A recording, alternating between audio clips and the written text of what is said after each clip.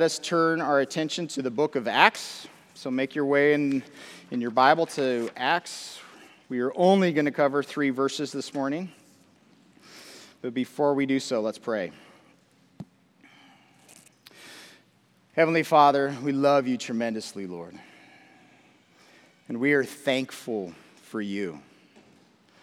Lord, we're thankful that you've given to us your word, that you've preserved the testimony of who your Son is and what he did in the Gospels. Here as we turn our attention to Acts, what you were doing in the early church and all the different adventures, doctrine, relationships, struggles, suffering, the joys, all those different nuances that we get to sit in for a long time, Lord. We love these texts because they tell us about you. They tell us about who we are in you. They tell us about your nature and your character. They tell us about your Son. They tell us about the cross. They tell us about the resurrection. They tell us about life in you, serving you, what it looks like in the good times and the rough times.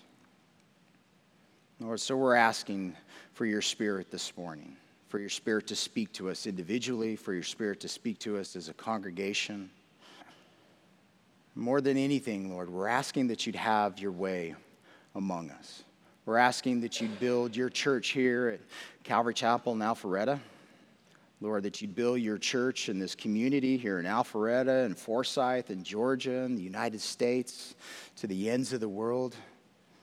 We're asking that from this place, Lord, that you'd send us to the ends of the world, Lord, to proclaim your gospel to anybody who's willing to hear. But we're here this morning, Lord, to listen, to attend to you. So let your will be done. It's in Jesus' name we pray. Amen. All right, Acts chapter 1, verse 1 says, I got cobwebs hanging from my glasses. The former account I made, O Theophilus, of all that Jesus began both to do and teach, until the day in which he was taken up, after he, through the Holy Spirit, had given commandments to the apostles whom he had chosen, to whom he also presented himself alive after his suffering by many infallible proofs, being seen by them during 40 days, and speaking of the things pertaining to the kingdom of God. There is a lot in here. We're just going to kind of walk through the generals as an introduction here. The first being the title. So this document was given the title, the Acts of the Apostles. These are things that people added on later on to the documents. But when it's describing the Acts, this word Acts comes from the Greek word praxis. And this word means deeds.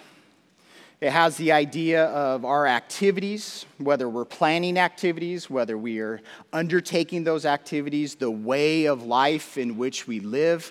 But it's our deeds, it's our actions, it's our acts. But sitting in the Greek culture and the Greek language, this was a word that the Greeks would have used for their great heroes of the past.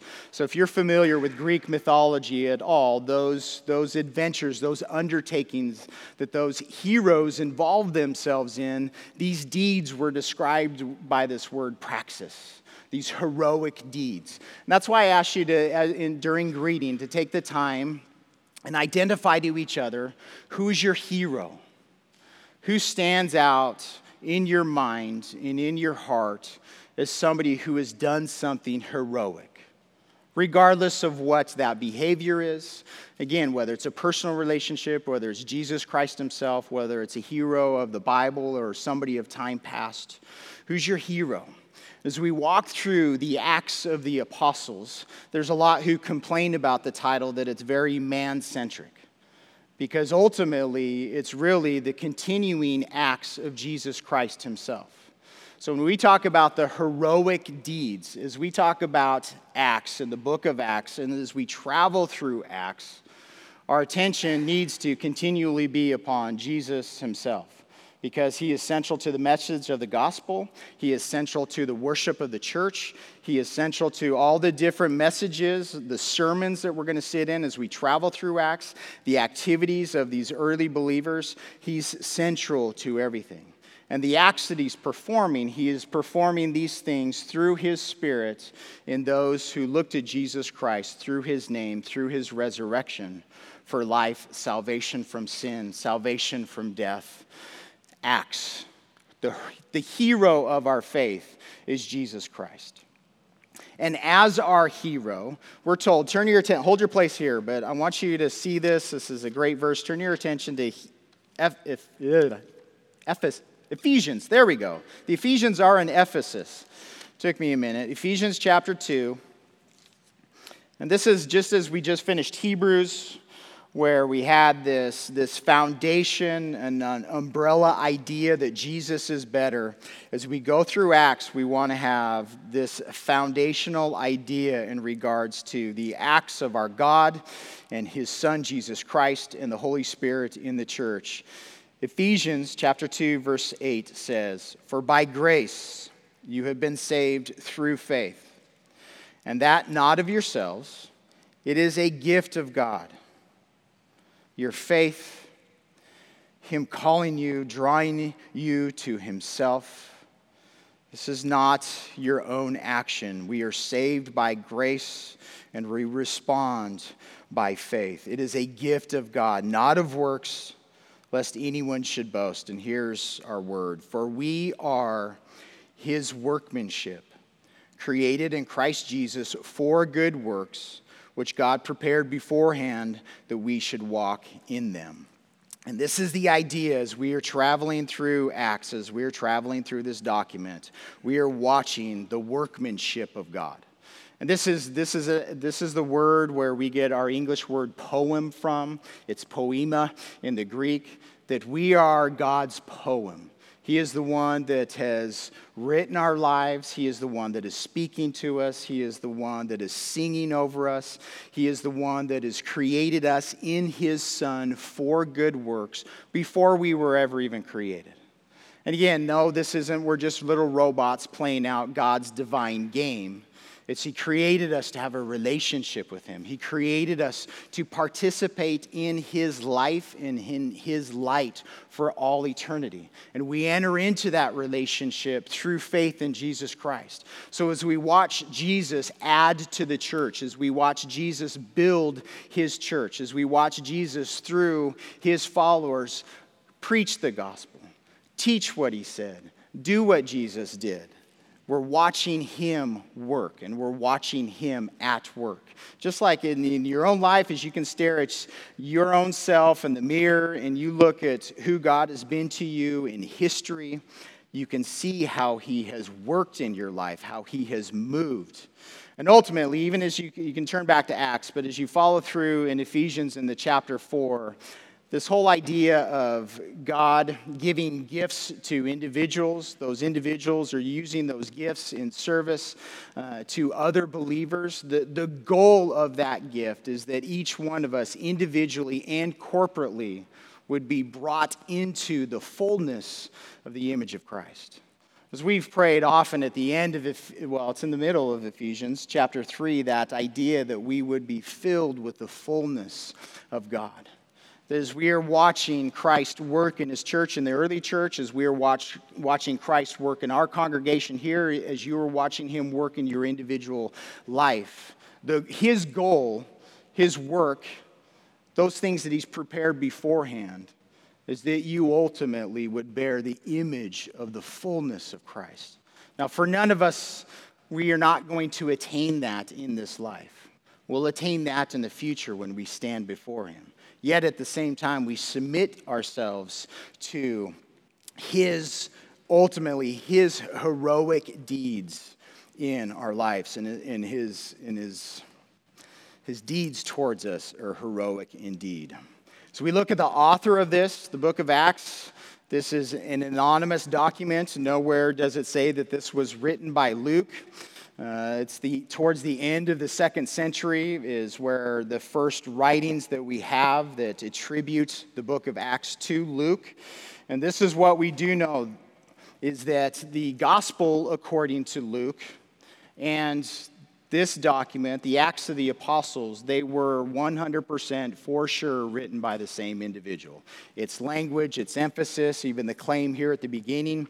Early on, before we had our Bible in, this one document, as these different documents are being distributed to the church and the culture of the time, Luke and Acts were combined together in one document. Over time, the 4 Gospels that were collected, those were combined into one document. Paul's writings, as they were collected over time, were put into one document. And again, then over time, as these all come together, have formed the Bible that we have before us. But this is what I want to sit in regards to Luke. We know from Colossians, and these are all testimony coming out of Paul's mouth in regards to who Luke was. Paul calls Luke a physician in Colossians, the beloved physician. So to be a physician, to be a doctor in this day, there's a specific Roman school that they had to go to. There's training involved. The interesting thing, again, this isn't like just voodoo witch doctor kind of stuff. Modern medicine really didn't develop beyond the days of this time, the medicine of this time that Luke would have known until the late 1700s, early 1800s, as we start stepping into more modern science. So again, as a physician, one of the ideas is Paul had an issue with his eye. Paul was beaten severely multiple times. We don't know what kind of health issues he may have had. So calling Luke this beloved physician, there's an idea that he became a traveling companion of Paul because of Paul's health issues that he had. At the same time, Paul in Philemon calls Luke a fellow laborer. So it's not just that Luke is there to attend to Paul's physical needs. Luke is there participating in the mission of the gospel going into these different communities. And as we travel through the book of Acts, Luke, as the author, ends up using this language in chapter 16, we. All of a sudden, the author of this document shows up in participation in the events that are going on in Acts. So Luke is a traveling companion of Paul and others. One of the interesting things is Paul's last letter in 2 Timothy, he says that everybody has abandoned him, everybody has left him. The only one that is with him is Luke. So there in Rome, as he's in jail, there is Luke still as a fellow laborer, as a physician, as a friend. So we only know little snippets about Luke's life. But this is, as I asked you who your hero was, did anybody say Luke? Anybody? I think we're going to change our opinion of this man as we travel through this document. But I think we'll change our opinion of him right now as we sit in the reality of what he did. So as we talk about Jesus as our hero and doing heroic deeds, look at Luke's life. Look at what he did in action in his life. We're told right here at the very beginning, the former account I made, O Theophilus. So Luke is the one who wrote the gospel according to Luke. The beginning of Luke, he gives this same type of introduction that he is writing this to most excellent Theophilus, this title given to this man Theophilus that we'll sit in a minute. But Luke is writing to a singular individual the information that he knows about who Jesus Christ is. But he knows this information through the pursuit of investigation. It's very clear that Luke was an individual who personally interviewed Mary. He knew Mary. How did he know the information at the beginning of the Gospel of Luke? All those details that are in there. We believe and we think that he could have only received that information from Mary herself. Through other relationships, he would have been collecting this information over time. As we sit in the book of Acts, we believe that it was written right around 63, 64 AD. Paul's head was removed from his body in 66 AD. So at the very end of Acts, we have Paul there in prison in Rome. We believe from church history that he was released before he was rearrested and executed. So that pushes this document somewhere to the early 60s. That means that since the resurrection of Jesus Christ to the time that this document was written was roughly a 30-year period of time. And over that 30-year period of time, and that means that the Gospel of Luke would have been written earlier than that. Over that period of time, Luke, as a follower of Jesus, has been collecting information about who his Savior is. Now, personal question. Whether you've been saved for a year, Jesus is still foreign to you, you've been saved for 20 years, 30 years, 40 years, could you sit down from the notes that you've collected, from the information about who your Lord and Savior, Jesus Christ, is? Could you sit down and pen a document like the Gospel of Luke?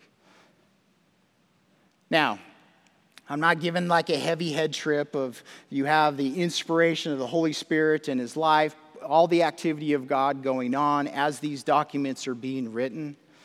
But just think about what it is that Luke did in his life as a real human being. He took the time to write not just the Gospel of Luke, but these acts that we're going to sit in to one person. That's a heroic deed. Luke didn't sit down knowing that we, 2,000 years later, were going to be sitting here studying and reading his writing. We're not told in this document that he is writing it to a community of believers. We are told that he is writing it to a singular individual, Theophilus. What was his relationship with this man? Some think that Theophilus was the benefactor behind this, that he's the one that's financing Luke's research, that he's financing Luke to be there, to be available to Paul as a physician. Physicians in this day and age, often they were owned as slaves. They didn't have the medical availability that we have to go to different doctors, so the upper class of the time often owned individuals as personal doctors. That's an idea about who Luke is, that he might have been owned by Theophilus. He's called Most Excellent Theophilus in the Gospel of Luke, which this is a title that is attributed to governors of the time. So this is somebody who is high up in the civil authority of Rome. Theophilus, his name means lover of God or friend of God. It's the Theo would be God. Philea would be, Philadelphia, the city of brotherly love. Here, so it's this brotherly love is that word. So this compound word, either lover of God or loved by God, friend of God. But here, Luke, this is one of those, like trying to get to know this man and sit in understanding of the document that we are going to study that gives us information about who our Lord and Savior is, gives us information about the early church. This is a heroic deed that he did in the name of Jesus Christ, through the power of the Holy Spirit, to the glory of God, written to a singular individual, information that he would have collected over 20 or 30 years of his life, written to encourage just one other brother and sister. Brother, because he's a man. But anyways, taking that time, how long would it have taken him not just to compile the information, but to put it all down, to actually send it? There's an issue, not an issue, but an idea in Luke when he's called Most Excellent Theophilus. That title is missing in Acts, that Luke, the gospel, is there to proclaim to Theophilus the truth of those things of which he's been taught, that he became a believer. I think he was already a believer, but anyways, the idea that the title not being here, that kind of title was not used between brothers and sisters in the body of Christ. Those titles that you'd have in the culture lost themselves as the church gathered together in the name of Christ, because ultimately Jesus is the holder of all titles. This former account, this idea as we sit in the Gospel of Luke, but just in this paragraph here, look at everything that it's talking about in regards to Jesus Christ. All the things that Jesus began to do are there recorded in the Gospel. The information is what Jesus did. So as we sit in all four of the Gospels, as we look into history, what is it that this man did in his behavior? Where did he travel? Who did he talk to? Who did he touch? These miracles that he performed. His death on the cross, his resurrection. This is all information that we get out of the former account, that we get out of the Gospels, those things that he did. What is it that you remember about what Jesus taught? So as we sit here, as Luke as an individual wrote this document, and that I would ask you, if you were just to sit down with a blank piece of paper, a blank ream of paper, a blank computer screen before you, what are those things that are going to pour out of your mind and your heart about who your Savior is, about what your Savior taught? When you sit there and just flip through the headings, and all the headings of the Bible, these are things that are all added later, the verses, the chapters, the numbers. I've got all these little bold section titles in my Bible. You sit there and you flip through the Gospels and you look at what it's saying that Jesus did and what it's saying that Jesus said and he taught. What Jesus taught is radically different than what we're taught in the world. What Jesus taught is radically different from what we're taught in most of our congregations. As Jesus is teaching the individuals, as he is proclaiming the gospel, as he is proclaiming the kingdom of God, often what he is teaching is giving truth, the right interpretation to what God declared in the Old Testament. You have heard it said, but I say to you, the authority by which he taught. But the difference, the contrast between you've heard it said this way, this is what the Old Testament says, this is what God declared, but what you have heard said has been interpreted by man for you in your culture and in your context. And now Jesus comes along and says, but I say to you, here's God's heart. Here's his declaration. Here's his plan, not just for the nation of Israel, but for all of the nations. Here's who I am as the Messiah. This is what you're looking for, but who Jesus ended up being was very different than who people were looking for in a Messiah, in a deliverer. Yes, there are certain facets that were true, what they believed, what they understood, but many things, Jesus is there correcting the human heart and the human mind, the religious heart and the religious mind. When it comes to us as we gather together, he teaches us about leadership. He teaches us about our behavior, who we should be praying for, who we should be serving, how we should be serving, how we should be responding to the poor and to the weak and to the widows, and rather than pursuing those things in life that solely interest us and that solely elevate us and that solely reward us. He demonstrated for us what he did and what he taught was a life of sacrifice. Again, this ultimately becomes why Jesus is our hero. And I'm one of those guys. I sit in all the whole male soap opera of the Marvel comics and some of the DC stuff, where the hero that comes in is usually just killing people left and right. Correct? I mean, these are, when we sit there and we watch the action movies, when we watch the heroes in movies, we read about the heroes in books, we'll sit in war stories. Often, it's revolving around the life of an individual who is sacrificing themselves, but at the same time, they're lopping off a lot of heads to go with the activity that they're doing as a hero, as a savior. But when we look at Jesus as our hero, he's the one that he's being arrested. He's telling his disciples that he has the ability to ask his Father to send, 12,000 legions of angels? This innumerable mass of angels. He was capable of asking his Father to come and deliver him and kill everybody. But as our hero, what did he do? He didn't come to lop off heads. He came to teach truth. He came to live truth. He came to reveal the nature and the character, the mind, the action, the very words of God. He came to display all of that in truth for us as our hero. So as we sit here in this, all that Luke wrote before, here's a bunch of what he did. Here's a bunch of what he taught. Here's how he suffered for our name's sake. And not only did he suffer through pain and ultimately that death on the cross, what's going to be central as we travel through the book of Acts is Jesus' resurrection. How he presented himself how he appeared and revealed himself to the disciples.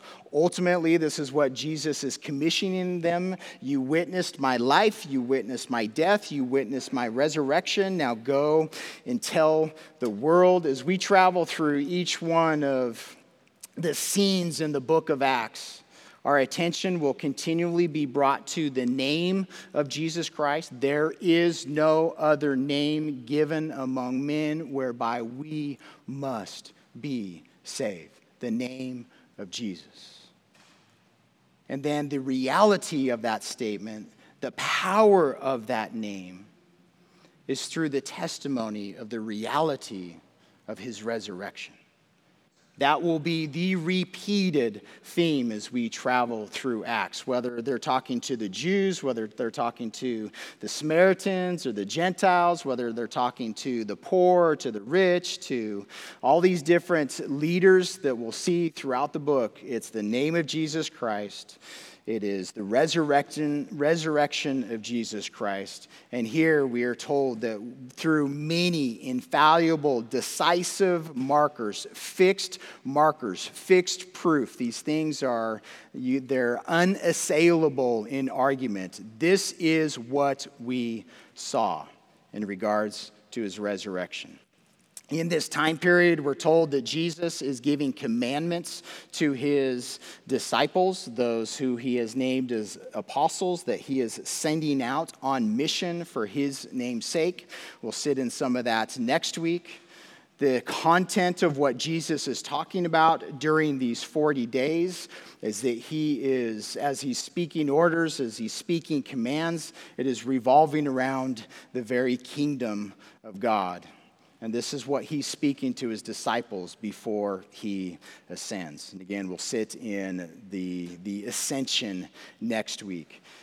As we go through the book of Acts, even as you sit in just the Word of God in general, as we talk about the name of Jesus Christ, who he is, what he did, this is the central idea, is that the world needs Jesus. In the world's need for Jesus, Jesus is continuing. So this whole idea that who Jesus was in the former account is the same Jesus that's going to be discussed in this current account as we travel through Acts. That who he is and his nature and his character is continuous. The one who was crucified is the one who was resurrected, is the one who ascended, and Jesus is not missing from the scene. He is at the right hand of his Father in heaven. So turn back just a few pages to John chapter 16.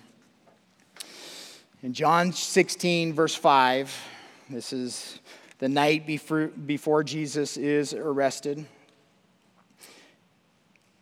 teaching the disciples. He's talking about his ongoing activity in his followers even after he departs. John 16, verse 5, it says, "Now I go away to him who sent me." I'm going back to the Father who sent me in the first place, from where I came. And none of you ask me, "Where are you going?" Because I have said these things to you, sorrow has filled your heart. Why are you going? There's confusion here. There's lack of understanding. There's sorrow. Why are you going away? Jesus says, "Nevertheless, I tell you the truth. It is to your advantage, to your profit that I go away." Why? "For if I do not go away, the Helper, the Holy Spirit, the Helper will not come to you. But if I depart, I will send him to you.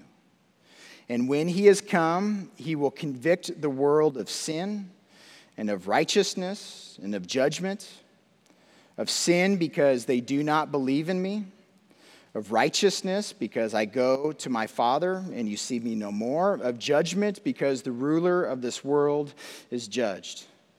Just if that's confusing to you, as the Holy Spirit is sent, as we respond to God through faith in Jesus Christ, we are told that we receive the Holy Spirit. The Holy Spirit takes up residence within us. We become the temple of God, not made with hands, but the building that He is building, that He is going to convict the world of sin. Before you initially responded to faith in Jesus Christ, the Holy Spirit revealed your own sin to you, revealed the consequence of your sin. Before you responded to Jesus, you knew that if you died in that moment, you would have lived in an eternity apart from the God who made you and apart from the God who saved you. This is the Holy Spirit's activity in this world today. He is convicting the world of its sin. This conviction, this exposure of righteousness is always pointing to Jesus Christ. Jesus Christ is the righteous one. He is the one who is the source of righteousness. He is the one who righteousness flows out of. He is the one, his righteousness is the one that is granted to us. And the testimony of that reality is his ascension back to the Father, where he is seated right now, where we do not see him currently. Of judgment, the Holy Spirit is convicting this world that judgment has already occurred. The ruler of this world, who is Satan, who is the devil, who is the dragon, who is the serpent, all these different names that we have in the Bible, this being, this creature, has been judged. Verse 12. I still have many things to say to you, but you cannot bear them now. However, when He, the Spirit of truth, the Holy Spirit is not a force, He is not an energy, He is not an it. The Holy Spirit of God is a person, He is a He. When He, the Spirit of truth, has come, here's His activity in our life. He will guide you into all truth. Holy Spirit's not going to guide you into a lie. He will not guide you into a path where you should not be. He will guide you in truth daily. He will not speak of his own authority, but whatever he hears, he will speak, told in different places. As God, the Holy Spirit has the mind of God. He is able to convey to us the mind of God. He's not speaking independent of God the Father and God the Son, Jesus. They are God in unity. What he hears, he will speak. He will tell you of things to come. He will glorify me, and he will take of what is mine, and he will declare it to you. All things that the Father has are mine. Therefore, I said, he will take of mine and declare it to you. So as we sit in the book of Acts, especially as we continue on next week, this is going to be the command and the order for the apostles to wait for Jesus to send to them the Holy Spirit, to be baptized with the Holy Spirit, for them to be empowered by the Holy Spirit so that they can be witnesses of his resurrection, of his person, of his teaching, not just in Jerusalem, but in Judea and Samaria, and ultimately to the ends of the earth, even here in Alpharetta. Again, like I said, as we travel through this, the constant drumbeat is going to be, you need Jesus. This world needs Jesus. It's a document of this outward expansion. The gospel begins to be proclaimed there in Jerusalem. There's specific nuances to the early church there in Jerusalem. Through persecution, it ends up going out into Samaria. So there into, pretty much the middle of Israel. Samaria is between Jerusalem and Galilee in the north. Ends up going into Asia Minor, ends up going into Greece, ends up going into Rome. As it's there in Rome, you could say by the end of the book of Acts, it has gone to the end of the earth, in the sense of that's what would have been considered the end of the earth at this point in history. It was a hub, and all people came to Rome, and all people were going out from Rome. This document ends as it's talking about this outward expansion, the activity of our hero through his followers. It is going to also provide for us a defense and apologetic of the gospel. And this is what this means, and as we sit in what occurred in early church history, wherever the gospel of Jesus Christ goes, it causes upheaval in every culture. So when we go through the book of Acts, the gospel caused upheaval in the culture of Jerusalem. The religious leaders and the civil leaders of Jerusalem opposed the gospel of Jesus Christ. As Paul ends up taking the gospel into Asia Minor, what happens to Paul? Is he just welcomed in with the red carpet? He's stoned, he's beaten, he's persecuted, he is jailed. As he goes into these different communities, when he takes the gospel into Philippi, do you remember what happens in Philippi? A woman gets delivered from a demon. This woman was a source of money for her owners. Those owners, those merchants, didn't like it very much. So they stirred up a crowd to get them arrested, to get them beat. Wherever the gospel goes, it causes upheaval. Jesus, from a political perspective, Jesus is seen as somebody who is subversive to the authority of any ruling government. Why do you think that China does not want the gospel in China? Why do you think North Korea doesn't want the gospel? Why do you think Iran doesn't want the gospel? What harm is there in telling people a message about this individual? What is it about his followers, those who respond to the gospel? What is it about that man Jesus and his followers as Christian? What is it about them that the rulers of this world are fearful of? And that's a big reason behind why this document is being written. Because very clearly, through the actions and activities, through the deeds of the early church, whether it's through Paul or through Stephen or Peter or John or Barnabas, all the different characters that we're going to see in the book of Acts, as they go from community to community, are they trying to stir up strife? Are they trying to bring up a rebellion against the rulers of the day? What are they proclaiming? They're proclaiming the truth. They're proclaiming the source of this creation, the God who created the heavens and the earth. They're proclaiming through the Holy Spirit the conviction of sin. Do you remember before you responded to the gospel, or even now, do you like anybody to point out your mistakes, your failures, where you're wrong, where you're off? Anybody like it? Anybody want to say, please come tell me everything that's wrong with me? Is that an enjoyable thing? Where the gospel goes, there is an aversion to it. Don't tell me what is right and wrong, because I want to do what I want to do when I want to do it. But in this document, in the proclamation of the early activity of the church, here's what the church is engaged in mission. Proclamation of the gospel, of hope, of life, of deliverance from death.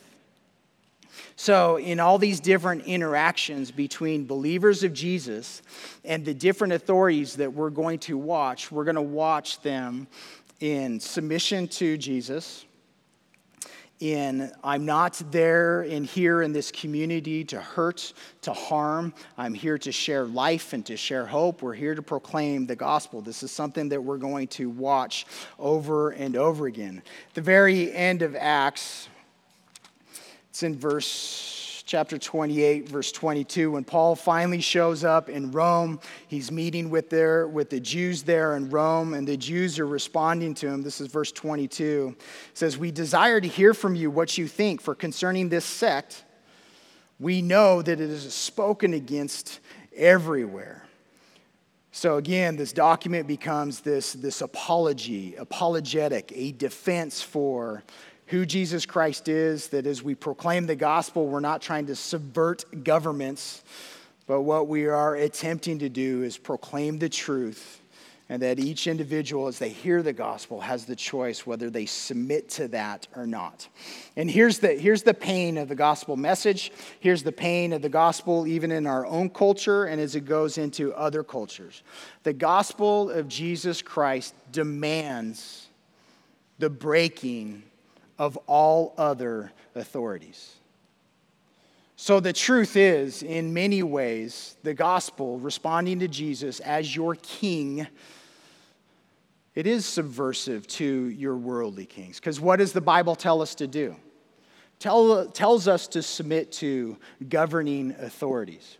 But when those governed authorities direct us to do things in opposition to our king, what does the gospel tell us to do?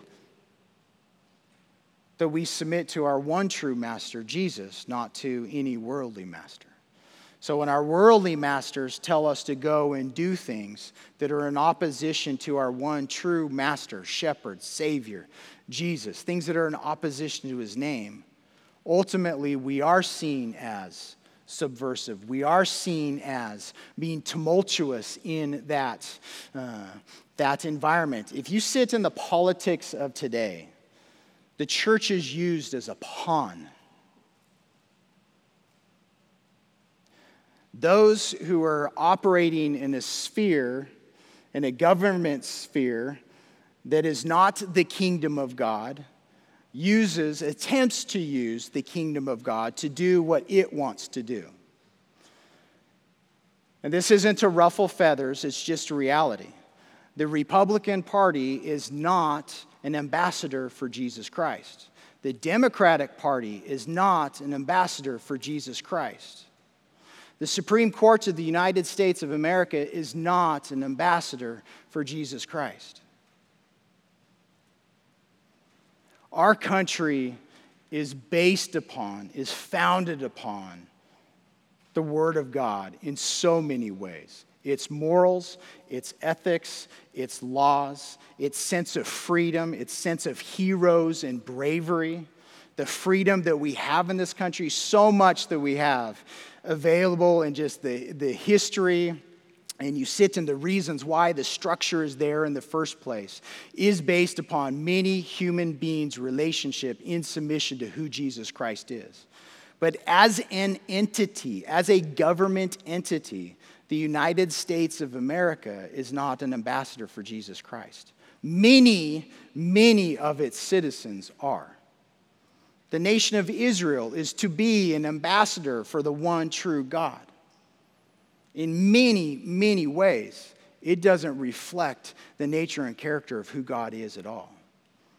We are told that all the nations of the world are in rebellion against God. We are told that when our God comes back as king there in Revelation 19, all the nations of the earth, except the nation of Israel, are gathered together in war against Christ. And in that war, the Antichrist, the beast, the false prophets, these individuals are captured, cast into this lake of fire. Satan himself is bound for 1,000 years. And all of those nations that are gathered to war against the true King Jesus, we are told that they are executed with the sword that proceeds from his mouth. So when we sit in the document of Acts, it's recording for us information that we would not have at all about the early church unless Luke performed this heroic deed of writing this to Theophilus. We would go from the Gospels to the book of Romans, and we would wonder, who's this Paul guy? Right? We wouldn't know anything about his history. We wouldn't know anything about the early church, the good things about the early church, the bad things about the early church. The earliest information that we would have in regards to the followers of Jesus Christ, many of its activities would have already been blunted and distorted by men and women attempting to put some kind of man's order and tradition to the structure of the body of Christ.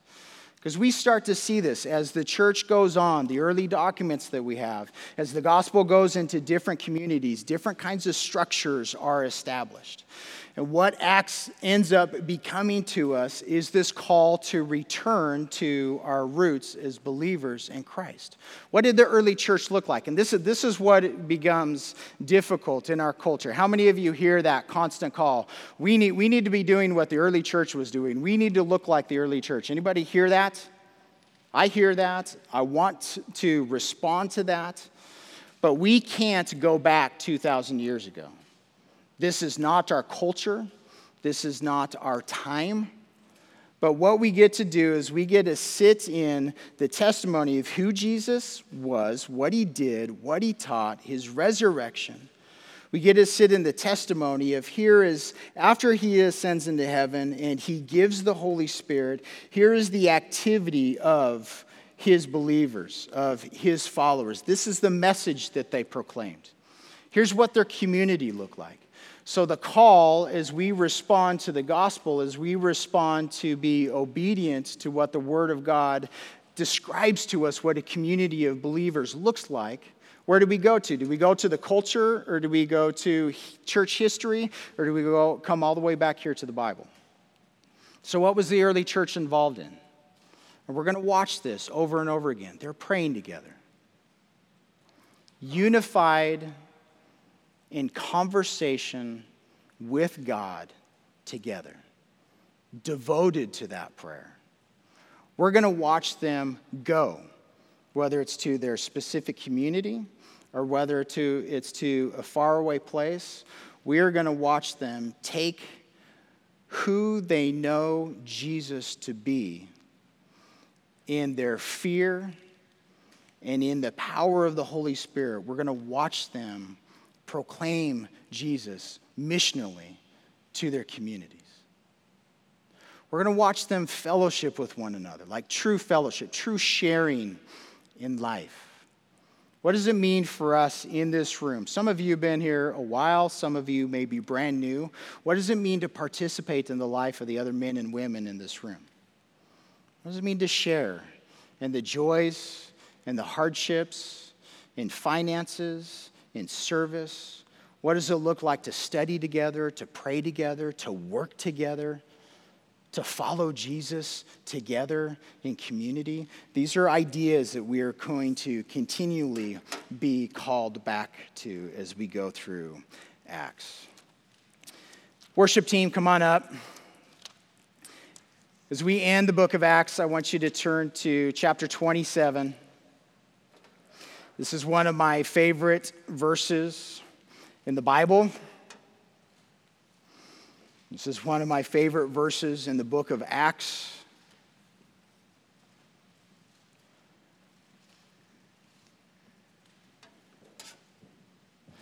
Acts chapter 27, verse 25.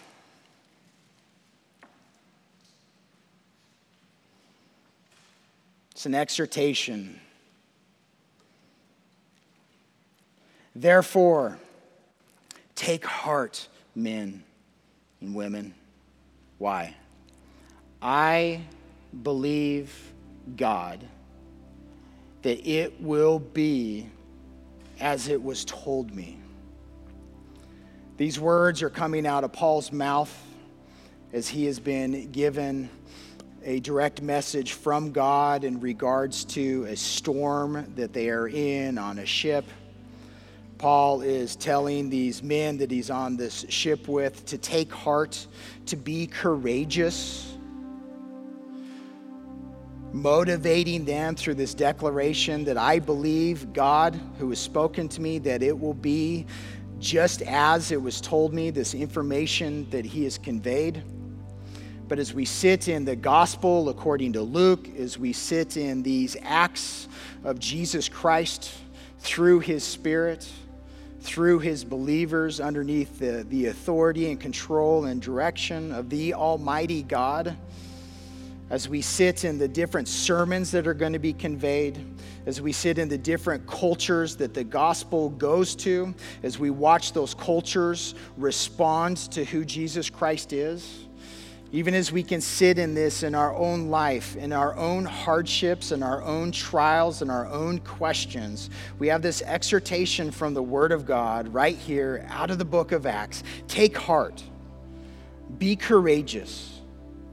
Turn away from your fear. Turn away from your worry. Turn away from your anxiety. Turn away from your culture. Break the cords of the enemy that are in your life. Break the cords of religion that are in your life. Break the cords that family or friends or a workplace may have in your life. Have a complete and total breaking away from this world and lay hold on to the name of Jesus Christ. Because it is His name that has been given to us. The only name where there is freedom from all of the bonds and the chains and the prisons of this world. Where there is true freedom from my own wicked heart, this wicked man that I am. The only man, the only being, our very God, where there is freedom and victory from the death that each one of us is going to cross over at some point. Take heart. Take courage in that man. Why? Because I believe, God, that the words that are in this document from Genesis to Revelation, I believe that it will be today and forevermore, just as it is told me in here.